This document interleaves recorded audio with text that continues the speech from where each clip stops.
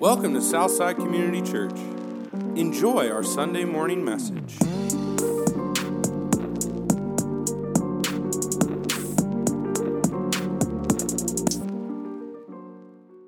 Last week, we talked about putting off the old self and putting on the new self, and the fact that that's part of what it means to grow as a follower of Jesus. You're shedding old ways of thinking, you're shedding old values, you're shedding old habits, and you're replacing those with habits that will actually help you become more like Christ. So this week, we're going to talk about some specific ways that we do that. I had one of the guys that used to disciple me used to say, nothing becomes dynamic until it becomes specific. Nothing becomes dynamic until it becomes specific. So it's one thing to have just these vague, general concepts and ideas, and it's another thing to have some concrete, what does it look like to live this way practices. And that's what today we're going to get into some very concrete things. And some of these are the types of things, they sound easy, but they're hard. They require a deep faith and trust in God to carry these things out. So Paul's he's going to lay out for us what it looks like to adopt practices and cultivate attitudes that encourage a harmonious, Christ-centered community. Harmony in our church. The problem is we're still sinners. And there's a real danger in worshiping the idea of community. You could worship the idea and get so hung up on this idea of community that becomes idealized in your thinking, and you end up not loving the people around you. It's easy to love the idea of community because there's no real people. It's just an ideal. It's a concept. Nobody stinks beside you. Nobody does things that annoy you. It's just a vague platitude. Community, let's be a strong community. It's much more difficult to actually love the person sitting next to you. I'm not talking about sitting next to you literally right now, but it's much more difficult to love individuals than it is to just love the idea of Christian community. Dietrich Bonhoeffer, in his book Life Together, unpacks that in a really helpful way if you want to study more. The point, though, is Christian community isn't a flowery, vague concept that we write poems about. It's gutsy. It's agonizing. It's painful. It's annoying. Because you're dealing with real people. But it's the gymnasium in which we exercise love. When you're a pastor, sometimes you get to hear people say some funny things. We'll have people that'll visit Southside maybe once or twice, or other churches I've been a part of, and they'll say things like, well, I would love to be here, but it doesn't feel like a biblical community. It doesn't feel like first century community. And my question is, so you're looking for a church that practices factions and incest and getting drunk during communion, because that's Corinth. Is that the type of biblical community you're talking about? Well, no, not that. I mean, I'm talking about the Acts 2 biblical community described. Yeah, they knew each other for a couple weeks. The problem is those groups went off and went to their own towns, and then they became home churches where a bunch of messy stuff happened. We make community our God, this vague, unrealistic notion. Here's what community is. It's loving the person next to you. And we always say, if you're not involved enough in community that you're terribly annoyed by someone, then you're not involved enough. And if other people aren't involved enough in community where they're not terribly annoyed by you, then you're not involved enough because you are annoying. And I'm annoying. That's reality. So we're not going after some vague notion of Christian community. Community is just awesome. No, we're learning how to love real people who are sinners just like you are and just like I am. So Paul in today's passage is describing the gutsy, realistic ways that we practice this level of Christian community that is befitting the gospel. And what we're going to do is we're just going to walk right through these. We're going to start in chapter 4, Ephesians 4, verse 25, and I'm going to read a little bit at a time and kind of explain it. It's a little bit different way of preaching because we're going to hit every single one of these verses. He just machine guns a bunch of very concrete ways on how we practice this unity that God is building. All right, you ready?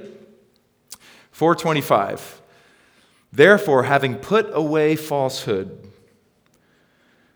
let each one of you speak the truth with his neighbor, for we are members one of another. Let's stop there. Whenever you lie, whenever you exaggerate, whenever you tell just the littlest white lie, you're always doing so either to promote or protect yourself or somebody else that you care about. Every lie that you say, you're promoting yourself somehow. Every exaggeration, you're protecting yourself somehow. And once trust is lost in a group, community begins to disintegrate.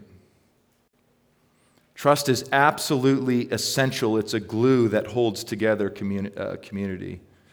There's a graphic illustration of this in Acts 5. It's Ananias and Sapphira. Some of you have heard this, but this really illustrates how seriously God takes honesty in the community of the church. At that time, people were selling property and they were selling things that they owned, possessions, and then they would take the money to the apostles to disperse how they saw, where they saw it was most needed, and to give to the poor and to take care of people in the church family. And so Ananias and Sapphira it's this married couple, and they decided to sell their property too. But the problem is they pretended that they were giving to the apostles all of the money that they sold it for. They could have just been honest about it and said, no, we kept some for ourselves because we needed a little bit of it, but we're giving this much. But they pretended like they were giving all of it. That was where they went wrong. Ananias walks into the room with the apostles and he lays the money at their feet and says, there you go, boom, sold our property. It's all there. And Peter's in the room. And Peter says, why has Satan filled your heart to lie to the Holy Spirit? It was your property. You could have done anything you wanted. You could have been honest and just told us you kept some. You're saying that this is all of it. Why did you lie? And Ananias just goes, thud. He falls over and dies. And some young guys come into the room, they wrap him up, and they carry his body out, they bury him. A few hours later, Ananias' wife, Sapphira, comes into the room. I mean, it's getting out, so this is really creepy. Something scary happened, like we're not sure what's happening. But Ananias died. So Sapphira is freaking out about it, and she's looking for her husband. It had been several hours. She goes into the room, and Peter's standing there. And he says, tell me something. Is this the cost that you got for your property? And she said, yeah, that's it. That's it. That's what we got. And Peter's like, come on. Why do you test the Holy Spirit? And then he said, the same feet that came in and got your husband and buried him are about to come get you. And in that moment, she must have been like, well, wait, and just boom, thud. She falls over dead. This is New Testament. That's the creepy thing about it. And the same feet that carried out her husband carried her out. I think God was making a point that he doesn't like deception in the church. And I think Ananias and Sapphira, I think they're fine. I think they went to be with Jesus. I think we're going to meet them in heaven one day. So I think they're fine. I don't know. The Bible doesn't say anything about that, but that's my guess.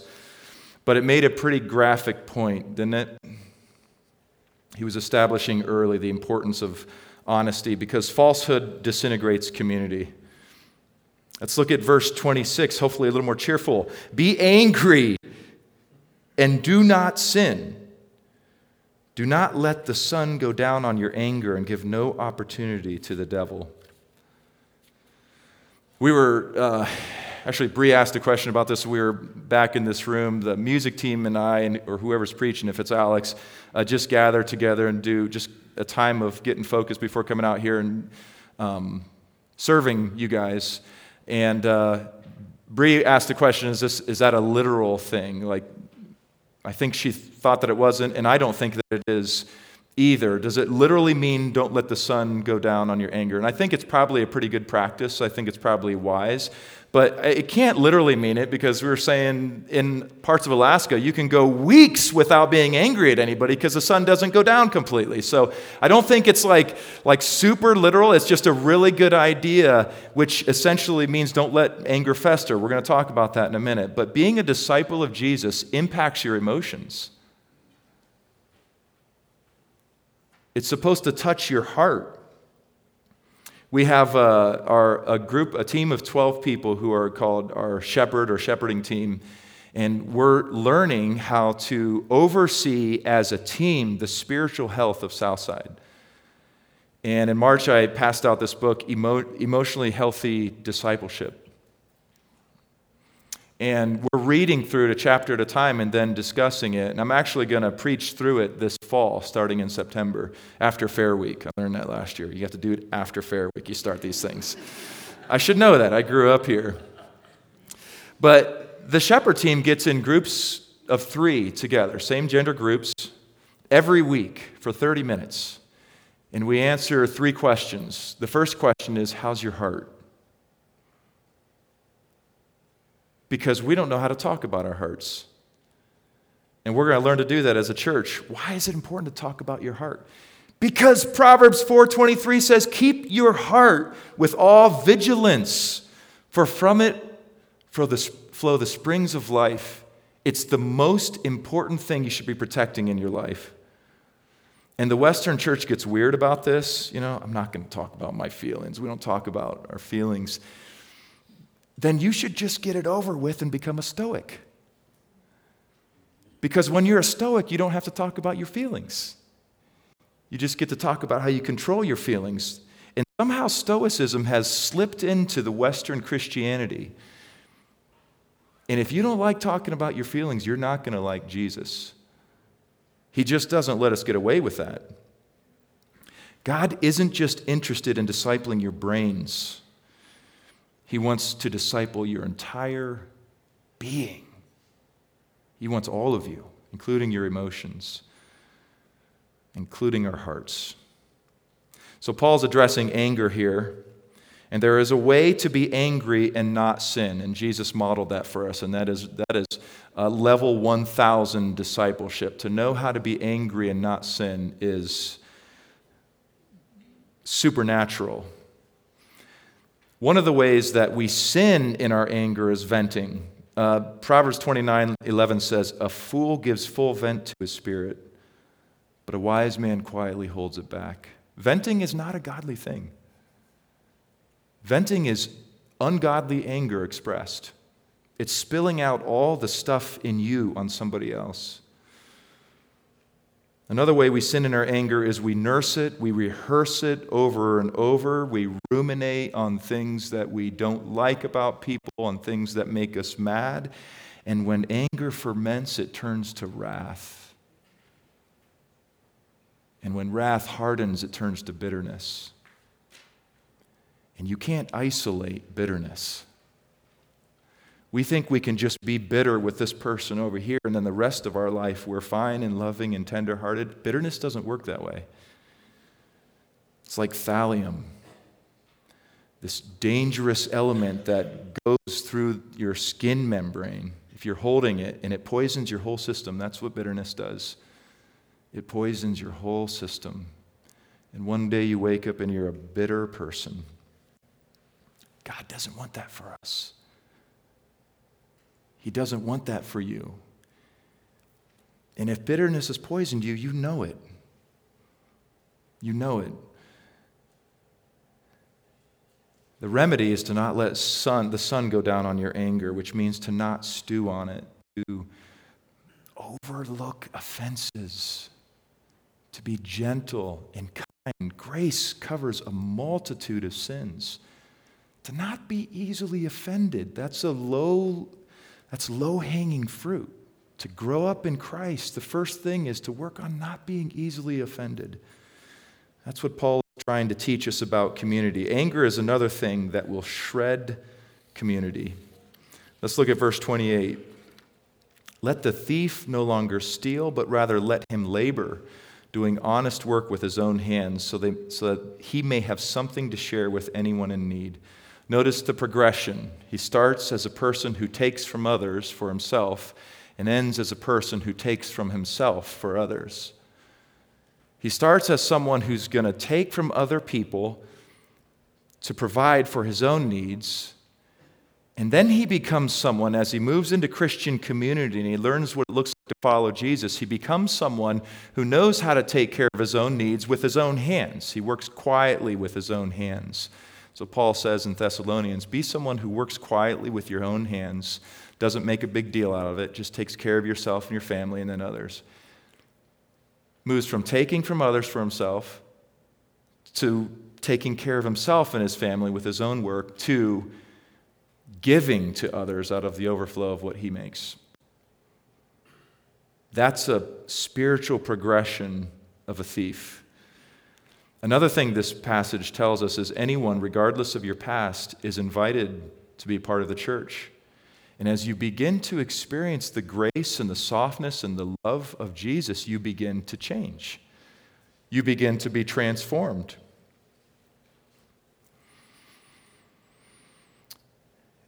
The thing is, you have to change. You have to learn to put off your old self and those old habits that are self-destructive and that hurt community. When Jesus stood up for the woman who was caught in adultery, and he said, basically, there's no condemnation for you. You are forgiven. You're welcomed into community with me. All your accusers are gone. I don't accuse you either. I don't condemn you either. But do you know what he said as she was walking away? Go and sin no more. We forget that part of grace sometimes. We're going to come back to that. When you come into Christ-centered community, there are certain habits and things that you hang on to because this is what makes you feel alive or comfortable or at peace that you gotta let go of. And God's going to ask you in different ways to actually trust in Him to be your God instead of the other things that we used to rely on. All right, verse 29. Are we having fun yet? Raise your hand if you're having fun. I love you, man. I just absolutely love you, Jay Bird. Jay Bird. All right. I need to just let the air out of the room there. Verse 29. Let no corrupting talk come out of your mouths, but only such as is good for building up, as fits the occasion, that it may give grace to those who hear. We say this. You've heard me say this. Citizens of the United States have freedom of speech. Citizens of the kingdom of God do not. We don't get to say whatever we want to say. We're only permitted to say things that build up the hearer. We're only permitted to say things that communicate God's grace to those who hear. Matthew 12:36. You can write that in the margins of your notes if you like it. You probably won't. I don't. Matthew 12:36 says, I tell you, on the day of judgment, people will give account for every careless word they speak. Every word not tempered by wisdom and grace and love and humility will have to be answered for. Jesus will review our lives, I think, in front of one another. Now, if you are in Christ, you are safe from condemnation. You will enter into the kingdom, but you're missing out on reward. Every word you say that's not edifying and building up and imparting grace to people, you're missing out on an opportunity for reward. James 1:26 says, if you don't control your tongue, your religion is worthless.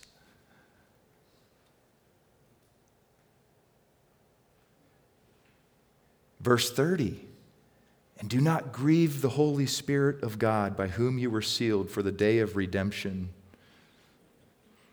And we've been talking about different ways that we grieve one another, that we grieve the people around us. But what we're seeing is there's a third party involved in Christ-centered community, and that is the Holy Spirit. The Holy Spirit isn't merely some force or some power that's just like we're magically endowed with this thing. It's a person. It's relational. He is relational.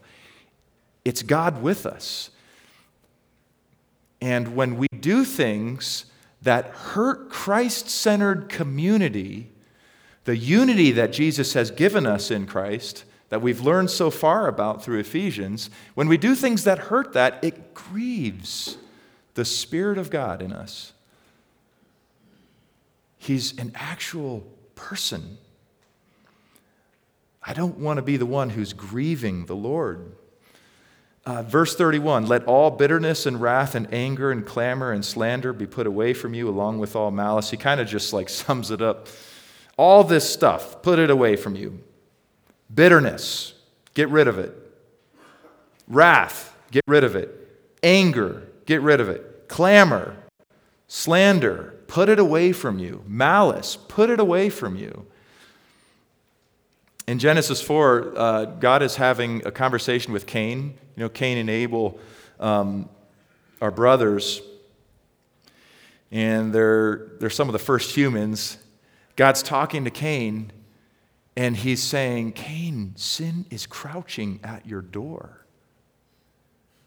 It's a scary image that God uses there, like some creature that's crouching at the door, that he's saying, Cain, don't open the door to it. Don't let sin in. You've got to learn to control that. That's what he tells him. You need to master that. You need to rule over it. You can't let sin in that way. It's vivid imagery. And you know what? That he ignores God. In the very next verse, he kills his brother. And it got him. There's a great scene in Tombstone when we do a man night, a guy's night. We're going to watch Tombstone. Don't hold me to that. I just think it's a great idea. I just thought of it just now. So I'm just spitballing. I'm not committing to it. But it is a great movie. And there's a lot of great theology in Tombstone, isn't there? Some of you know there's a lot of great theology in Tombstone. There's a lot of amazing scenes, and it's Val Kilmer's best work. It's incredible. So Wyatt Earp is talking to Doc Holliday. Doc Holliday's dying in bed, and Wyatt Earp is going to have to deal with the antagonist, Ringo, and he's trying to understand him. And Wyatt Earp says, what makes a man like Ringo, Doc? What makes him do the things he does? And Doc Holliday says, a man like Ringo has got a great big hole right in the middle of himself. And he can never kill enough or steal enough or inflict enough pain to ever feel it. You didn't know that Doc Holliday was an Augustine reader. That's Augustine. Our hearts are restless until we find our rest in Him. I think that's Pascal, too, who talks about this vacuum inside of us that can only be filled by God. Yeah, Doc Holliday. So Wyatt Earp says, what does he want? Doc Holliday says, revenge. For what? For being born. Some people are just born angry. You know? And some people get there with a little help along the way. But Ringo needed Jesus. Jesus is the only one who can come in and heal bitterness and wrath and anger and clamor and slander. And the more intentional you are, that's important. The more intentional you are about walking with Jesus, the more He'll tenderize your heart. Verse 32, be kind to one another, tenderhearted, forgiving one another as God in Christ forgave you. The principle of forgiveness is that you should forgive others to the degree that you want God to forgive you. Forgive us our trespasses as we forgive those who trespass against us. These are not easy things. These are hard, and all of us got hit by one of these at least. I'm reading a book with some of my friends. John and Matt, we're reading this book called The Divine Conspiracy. Don't read it alone. It's a doozy. It's a Dallas Willard book, and he talks about the interior castle of the human soul, as Teresa of Avila describes it. It has many rooms, and they are slowly occupied by God, allowing us time and room to grow. It's a picture of your interior world like a big castle. And slowly, a little bit at a time, you open different rooms of this interior castle to God. And when He comes in there, He begins to change that room. And one of those rooms is anger. And one of those rooms is bitterness. And one of those rooms is truth-telling. And as you let God gently, one at a time, into these different rooms, He will heal you. And He will enable you to do the things that you can't do apart from Him, including forgiving others. You can't do that on your own. Chapter 5, verse 1 and 2, "Therefore be imitators of God as beloved children, and walk in love as Christ loved us, and gave Himself up for us, a fragrant offering and sacrifice to God." The only way, if we're supposed to imitate God, the only way you can actually imitate someone is if you know them. And how do we get to know God? Through Scripture.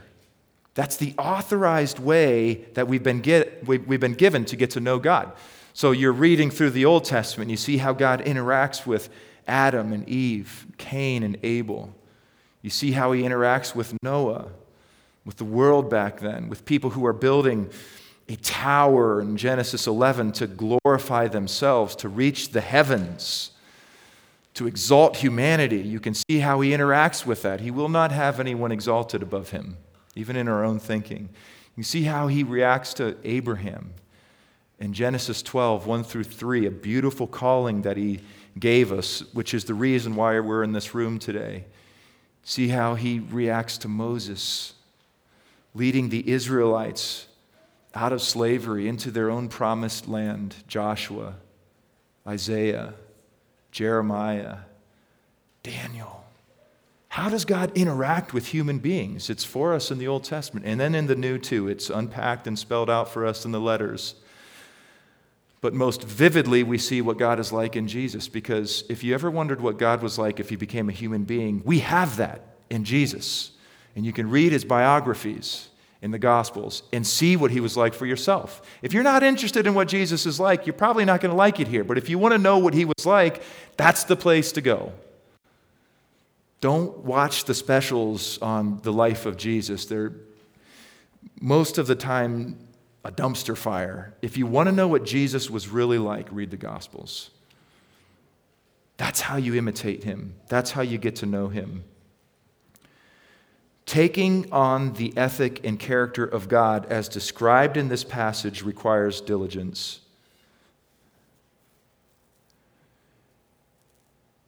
You know, we talk about grace,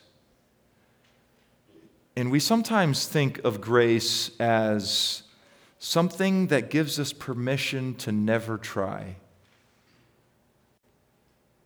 Like, as long as we just come to church and we sit here, we're going to actually become godly through osmosis. It's going to sink into our system from outside of us, from our skin. We're just going to absorb godliness and magically be conformed into the image of God with no effort on our part. We think that's what grace is. That's superstition. That's actually not true. In the same way that you don't absorb sin by going to a bar or you name it, you don't absorb Christ-likeness by going to church. Church is a starting point. It's important to be here because this is our reminder that we live in a kingdom. We're not citizens of this world, so this is important. But this is a starting point. This is where the journey begins. Dallas Willard said, grace is opposed to earning. It's not opposed to effort. So grace means you don't have to earn your salvation. It's a free gift of God in Christ Jesus. But sometimes putting off the old self and putting on new habits requires a little effort. It doesn't happen accidentally. So there's some intentionality that's required on our part. So we have to be diligent about putting off the old self, putting on the new, and for the sake of unity that God has given us in Christ to protect those things, to become the type of person that contributes to the health and vibrancy of spiritual community instead of strips the community of those things. You don't want to be the person who makes the room brighter by walking out of it. You want to make the room and the place better by walking into it. Look back through this list, friends. And go ahead right now, look back through the list or review in your mind some of the things that you heard us talking about. Where is God inviting you to grow? What needs to change? Because if we're all the same person a year from today that we are in this very moment, then we're not working with God. We're stiff-arming Him. Let's pray.